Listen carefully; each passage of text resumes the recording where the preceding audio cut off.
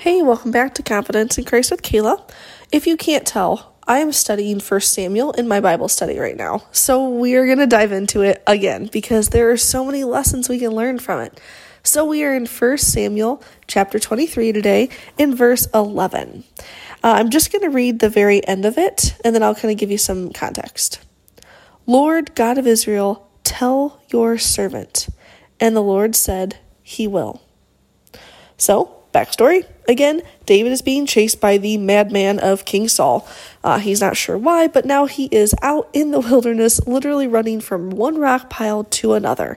And what has just happened is David is close to a town called Keilah, and he knows that the Philistines are going to go and raid it. So he's asking God, God, am I supposed to take the men that are with me, his little army that he has, are we supposed to go and defend them?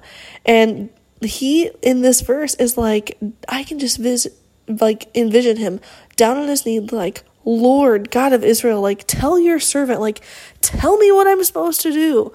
Haven't we all been there, down on our knees, hands open wide, maybe even tears streaming down our face, just crying out to God, Lord, God of Israel, tell your servant, tell me what to do.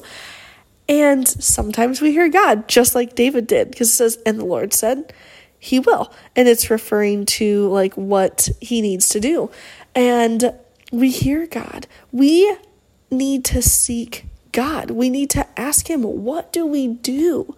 And we can't get upset when we don't get an answer right away. Sometimes we get that quick response, just like David is. And God's like, nope, this is exactly what you need to do. Or no, shift this way or do this or that. Sometimes it takes a while. God is trying to grow patience and peace and wisdom and all those fruits of the Spirit in us. And he does that through communication with him.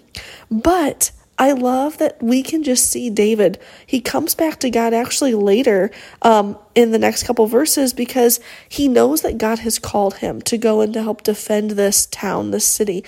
But when he took it to his men were like, oh gosh, are you sure that's what you heard? And David wasn't doubting God, but he was kind of doubting gosh, did I hear him right? Is that what he said? So he actually goes back to God again and asks him again, hey, I'm pretty sure this is what you told me, but did I hear you right? Am I understanding what you said correctly? Because I don't want to misunderstand this because men's lives are on the line if I don't get this right. Can you just clarify for me that is exactly what you want me to do? And God lovingly, not annoyingly, lovingly comes back to David and said, yep, that's exactly what I need you to do. Please go do it. So David obeys.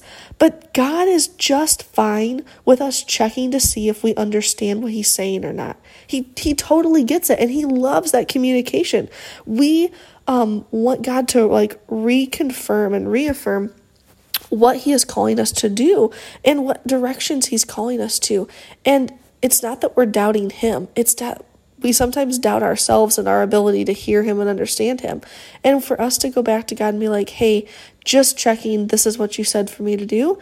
And he will answer you. So keep asking God. Keep going back to him. He's not annoyed. He loves hearing from you. He loves talking to you. And he wants you to walk in his will. So go back. Ask him again for clarity, just like King David, a man after his own heart, did so many times.